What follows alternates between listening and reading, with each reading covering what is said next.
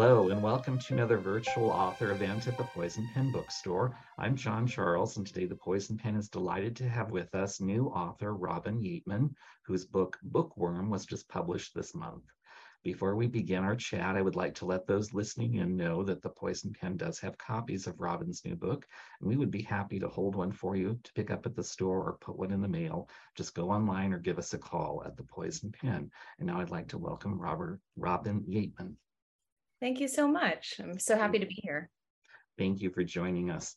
I really have to say right up front, Bookworm was one of the most inventive things I've ever read. It's not something you can classify or fit neatly into one slot. It's just kind of unique.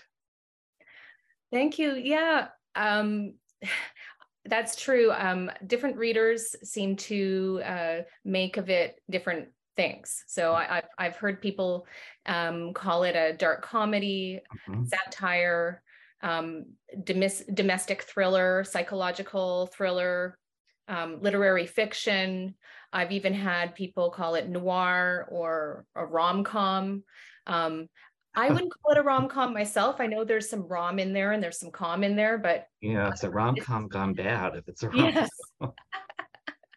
Yes, it came out on February 14th, and I like to call it my anti-Valentine's gift to the world. That's clever. I always like to start because I'm fascinated by how an author got to the point of publication, their background before. Who was Robin before you got published? If I understand things correctly, you were a very hungry bookworm since beginning to read at the age of 3. That's correct. Yes, reading has always been such a huge part of my life. And I think being a reader, I think all readers agree, it's a way of life. What would we do without it? This is an integral part of our lives. And I've always been a huge reader. And I've always been a writer as well. I wrote my first novel at the age of 12 on an electronic typewriter. Wow. Nobody will see that, but I've always loved writing. I had my undergraduate degree in English literature, and I took creative writing courses at university, and it's always just been a part of my life. Did you kind of reach a point where you decided, I know for a lot of aspiring writers, you have to make the calculation, can I earn a living at this, or do I need to do something different? Because if I understand correctly, you have some experience in radio broadcast and radio journalism. I do, yeah. So when I was in undergraduate university, I wrote for the university newspaper regularly, the UBC newspaper. And I determined that I was going to probably go into the media in some way, shape, or form. And my journey took me to radio. And so I didn't do a lot of writing during that time of my life, but I really learned about immediacy and communication. And there are things that you do have to write on the fly and perform on the fly. And so I think that was really informative and instructive for me, but it was a little different it's very different actually from what a writer's life. A writer's life is very solitary, and the experience is very private and solitary in the moment, whereas radio is so performative. It's a collaborative effort, yeah. Absolutely. So you decided you wanted to write a novel, and if I understand correctly, Bookworm started out as a short story. That's right. Yes. I just had this germ of an idea, and I wanted to explore it in the short form first. And as I was writing the short story, I kind of thought, wow, I think this might have a lot more legs. I think I could do a lot more with this. But my initial idea was, what if a woman could see a complete stranger and be convinced, even without making eye contact with that person, that is her person? And then it became more, I thought, well, it'd be more interesting if this woman was also married. It would be more interesting if she was unhappily married and imagining the violent end of her spouse. And so that it went off from there. How did the book get into publication from short story to the novel we have today? Well, it was a long journey. I'm sure most authors will attest that it sure goes slower than you'd think.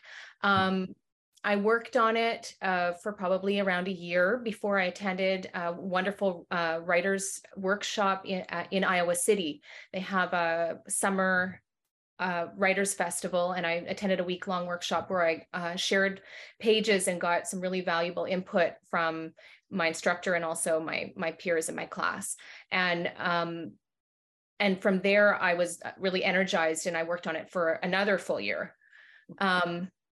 And then, of course, there was the search for once I realized, okay, I've finished playing around with it. It's not getting any better. It's just kind of getting shuffled around. It's becoming different and not better. So I stopped and knew that it was time to send it to an agent. And I was super, super fortunate to find just the most marvelous agent I could ask for. That's not to say that it was easy for him to find a publisher. Actually, it was about a year and a half before we found a home for it. But Sarah Nelson at HarperCollins was the person who picked it up and decided, I like this. Because I think, as you said, a lot of people who read it didn't know what to make of it and weren't sure how they're going to sell it. Yeah. Because it's doesn't fit quite neatly in one category. What can you tell those listening in about the book without spoiling too much of it? So this book is about a woman who's a reader, a very introverted, private, imaginative person who is in her head a lot, and who copes with her loneliness and copes with her unhappiness by taking flights of fancy.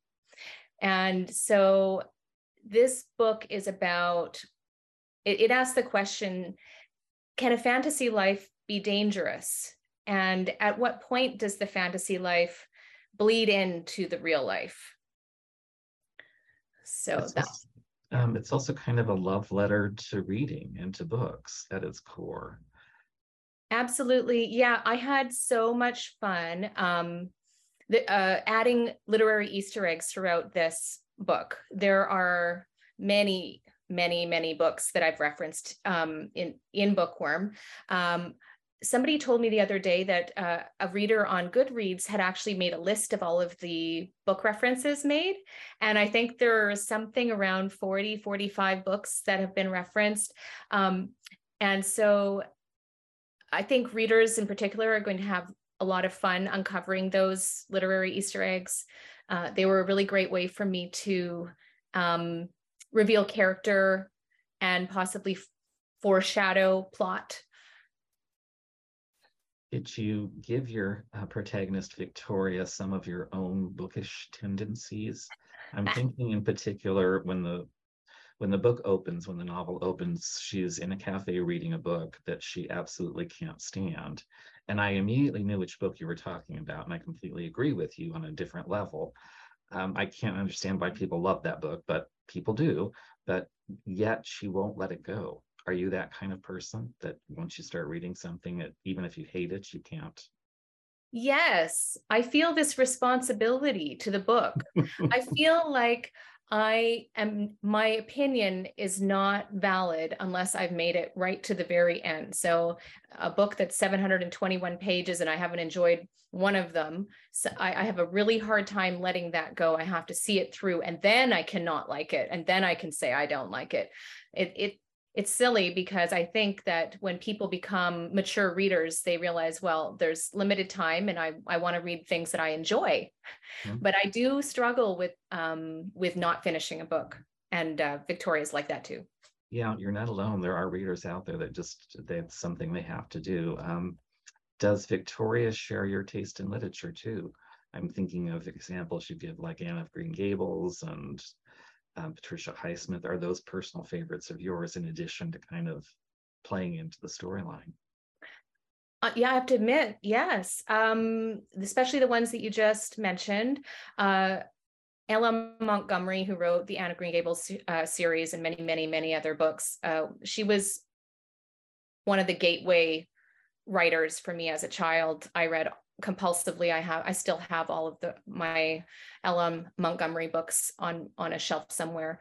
And Patricia Highsmith is like a muse for me. I adore her. I think that she's amazing, and she continues to be relevant. People keep making film adaptations of her wonderful books, and they're fascinated with her personal life. Her style is just magnificent. I think it's a wonderful style to try to emulate. Not that I did that, but I really do love the way that one of her great gifts is that she endears her readers to really dislikable and dangerous characters. Yeah. I think you actually kind of really did her proud. You have the same kind of economical writing style. There's a lot there, but there's not a lot of words used. And you're right. At least my experience with Victoria was she's not someone you really want to have as a best friend or a neighbor or in your life, but yet you're oddly compelled to watch how her life unfolds. Oh, thank you. Yeah. Well, I think that she may not be particularly likable. And as you say, you wouldn't want to be married to her probably. But she is relatable. I think that many of us have similar thoughts, but we just don't voice them. And neither does she voice them. We're privy to her private life. We're privy to her inner life. And I think if most people were honest with themselves, they would say, yeah, I do that too. I look at someone, I make a snap judgment about someone.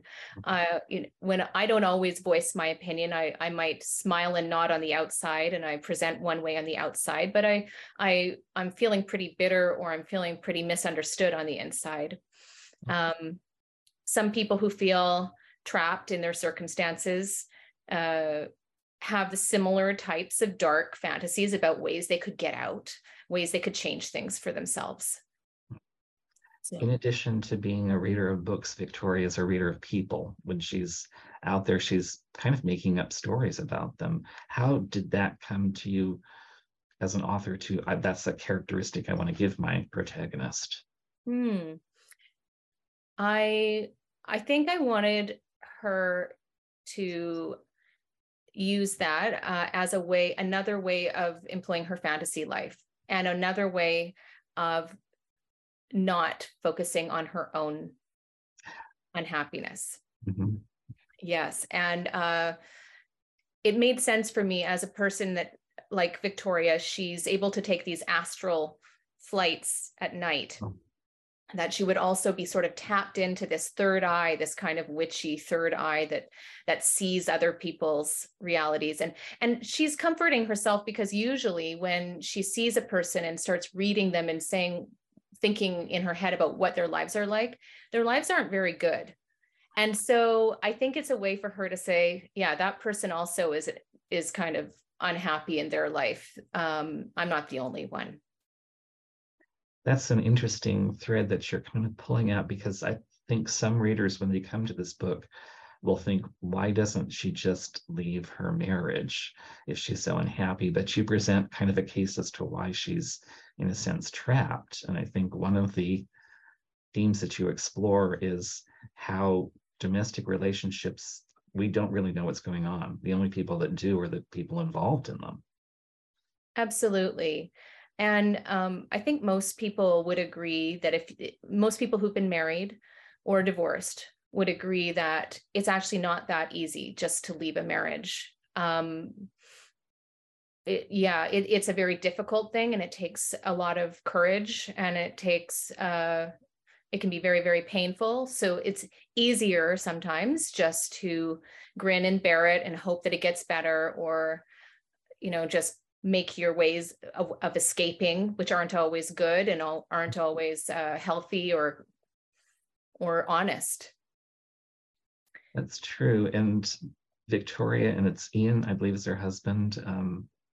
Their marriage is, in a way, kind of destroys that romantic myth of opposites attracting, because they are total opposites. I mean, he's not a reader, she's a reader. Even the way you structured their life, she lives everything by his no clutter, sterile, white decor. Is that kind of to to foreshadow or to point to what their marriage was really like?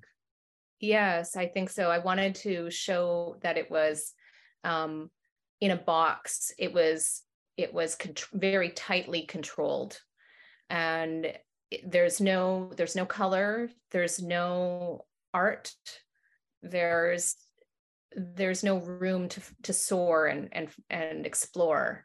Eric has to do, he has to have his badminton game on Monday, and then he does this on Tuesday, and then he meets his friends on, it's always the same. Every day is the same. And so the monotony it's a somewhat exaggerated version of the monotony of the relationship. And the man that Victoria fixates on as her fantasy lover, what made you think I'm going to make him a furniture maker or a wood person? Well, I guess in a way he's like the opposite of the husband. He works with his hands. She perceives that as being a very artistic and sensual thing, so that attracts her. He's creative. He works for himself. He's not working for the man. He's not waiting for someone to give him a promotion and position. And he's independent. I think that really attracts her. In addition to the whole plot going on, you throw in, as you've mentioned, several things about the reader's experience. And for those that might not be as fluent, you mentioned things like a book hangover.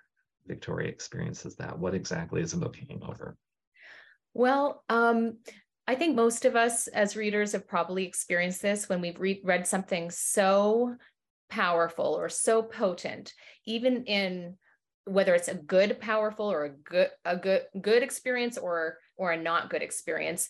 We experience this hangover. Like we can't find a book to follow it. We can't invest in something new because we're still so entrenched in what we've just come from. And you also talk about the physical experience of reading. Victoria is kind of stuck with digital because of her husband's wishes, but you go into kind of just the tactile sensory exploration of reading. Can you talk, are you personally an e-reader or you prefer the physical book? How does that play into your reading experience? I definitely prefer the physical book. I understand that people read in all different ways, and I have read digitally, and that's great. There are good things about reading digitally.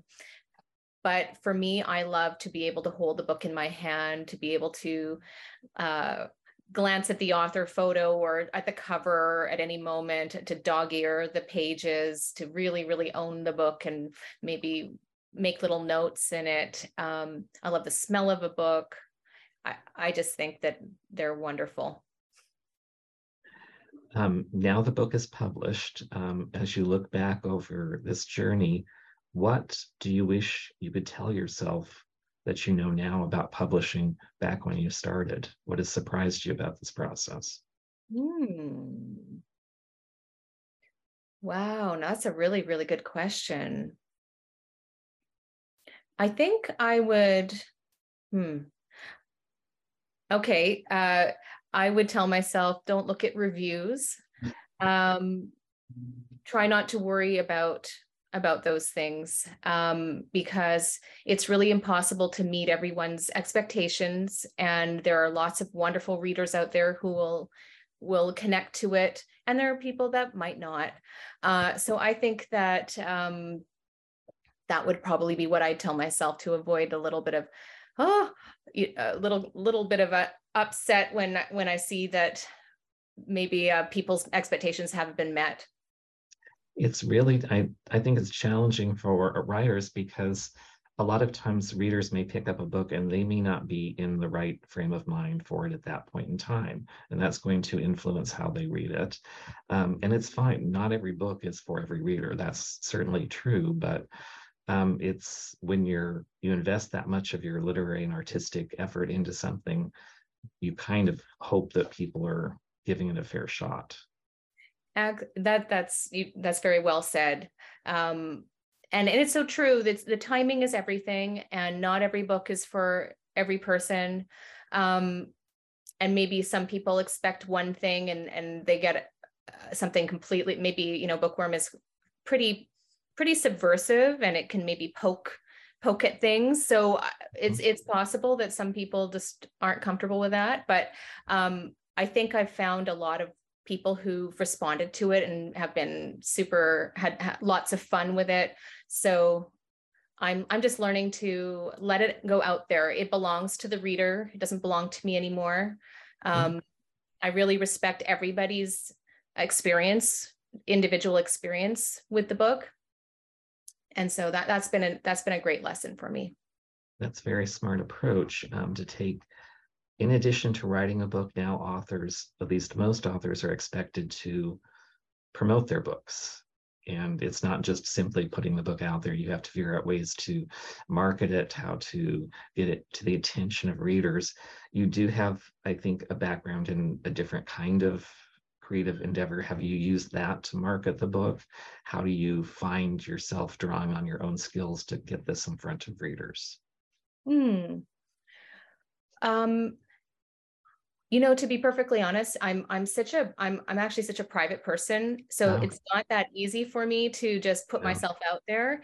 And you know, I haven't even, up until the book's publication, which was on the 14th of February, I hadn't shared my book with my family or my friends. Wow. I was so they didn't know until publication date that you had a book coming? Well, they knew it was coming, but I was I just told them to wait till it came out before to read it. And so so to promote it and to sell it is a little out of my comfort zone, but I'm getting there, and I'm excited about it. I do want to share it with everyone, and so I've been doing what I can to promote it and to talk about it, and I'm looking forward to any other opportunities that I have. Let's switch gears a little bit and talk about you as a reader, because the book is about reading. You've mentioned that you were a reader from a very young age. Are there particular authors that kind of are touchstones for you as a reader? Books that you've read that left you with a book hangover, authors that you find you couldn't live without? I would say, you know, as a young adult, that I was really influenced by Margaret Atwood. And then Dostoevsky, Crime and Punishment, and the Brothers Karamazov, those left me breathless and just in awe. More recent writers that I admire deeply, I've already mentioned Patricia Highsmith, also John Updike. I'm so interested in relationships and in domestic relationships. And besides being an absolutely elegant and fantastic writer, he just revisits that theme so often, just going right into the home and right into the bedroom and revealing the struggles and just what happens between married people. So I really, really love reading him. I also have to say Ottessa Moshfegh, as a more contemporary writer, really inspired me. When I first read her book, Eileen, I thought, oh my God, here's somebody who does what they want. She really writes just the way she wants, and she's very brave. And I admire that. So I don't want to write a book like her necessarily, but I want to write like her in that I want to be a brave writer like she is. That's interesting. And Bookworm is definitely a very distinctive, it's something that won't be to every reader's taste, but you're taking a gamble with it. How does that translate into future projects? Do you find yourself wanting to do all sorts of different things, or do you find that this domestic kind of crime, thriller, suspense neighborhood is where you prefer to work? I think Yes, the latter. I think my project that I'm working on right now would be similarly described as a domestic suspense satire, similar to what I've done here in Bookworm. I'm really, really interested in what happens between two people. And so my next book also takes the reader right into the nexus of what's happening between a different couple. Has the second book been a different experience? Because for many writers, you have so much time to work on your first book, and then you're given the chance to write a second book, and it's like, okay, you've got 6 months or whatever the time frame is. Yeah, there will definitely, yes, it is a different experience. I do feel like, because people want to see a second book, that I better get moving. It's not like the first book, you just sit, you never even know if this will ever see the light of day. I was up between 5 and 7 every morning, or I was on the side of the road in my car, and I was just writing, not knowing that if anybody else would ever see this ever. So it is a different experience in that way. But I'm still feeling like the process has not changed for me. With Bookworm, I knew where I wanted to go. I knew what I wanted the result to be, but my experience was really like groping around in the dark. I didn't know, I didn't have like a structure written out, and I didn't know how I was going to get there. So it was just taking small steps every day. It was taking very small steps towards this destination, but without a flashlight. Yeah, I think some writers have described that process. You know the end, where the journey ends, but you're just walking along with a flashlight, only seeing a few feet in front of you as you write. Yeah, that's how it feels. And sometimes I don't feel like I have even a flashlight. I feel like I'm just, I don't know if I'm going to fall down a cliff. I don't know if I'm going to bump into a wall. I have no idea. What's the best piece of advice you've ever received about writing in your experience? I think that actually the best piece of advice that I've ever received was, I actually read, I'll mention Patricia Highsmith again. I read her how-to book, plotting. I think it's called Oh, it was for the Mystery Writers of America or something like that. Is that it was a plotting and writing suspense fiction, it's called. Mm-hmm. It's a delightful book, even if you're not a writer. She's got so much personality and fun and she's very irreverent, and she shares a lot about the mistakes that she's made as well as her successes. But what she said that really stuck with me is that when you write something, you should write to please yourself first. You and only you should be pleasing yourself first. So there's a lot of noise out there. There's a lot of thoughts about, it's tough to be published. It's really, really tough. I actually feel like I've won the lottery. I feel very, very, very lucky. There's a lot of wonderful writers out there that don't get published. So there's a lot of pressure to write something that you think would maybe please a lot of people. But I really feel that you need to please yourself first. And when you're pleasing yourself and writing the book that you want to read, then you're on the right track. That's very smart. Do you have ways of readers finding out more about you? A website? Are you on social media? I do have a website, robinyateman.com. I have a website. I'm on Instagram, robinyateman27. I'm also on Twitter at Robin Yateman. Yes, those are my places to find me. That's great. I do have one question. I think I read somewhere that if you could do something over again, would you include lyrics from a John Lennon song in the book? Yeah, no, I wouldn't. That was a really rookie mistake. I had a scene where there were at least 6 to 8 lines from this wonderful John Lennon song, and I didn't have any clue about how that works in the real world. You have to ask for permission when you include almost any amount of lyrics, and I would not recommend that to writers to do that, because the cost and the time that takes just probably isn't worth it. Even though his lyrics are just very special and wonderful. But yeah, I ended up having to learn a little bit about the legalities of that and having to make some sacrifices or compromises where that was concerned. I wish I could have used all of his wonderful lyrics, but couldn't.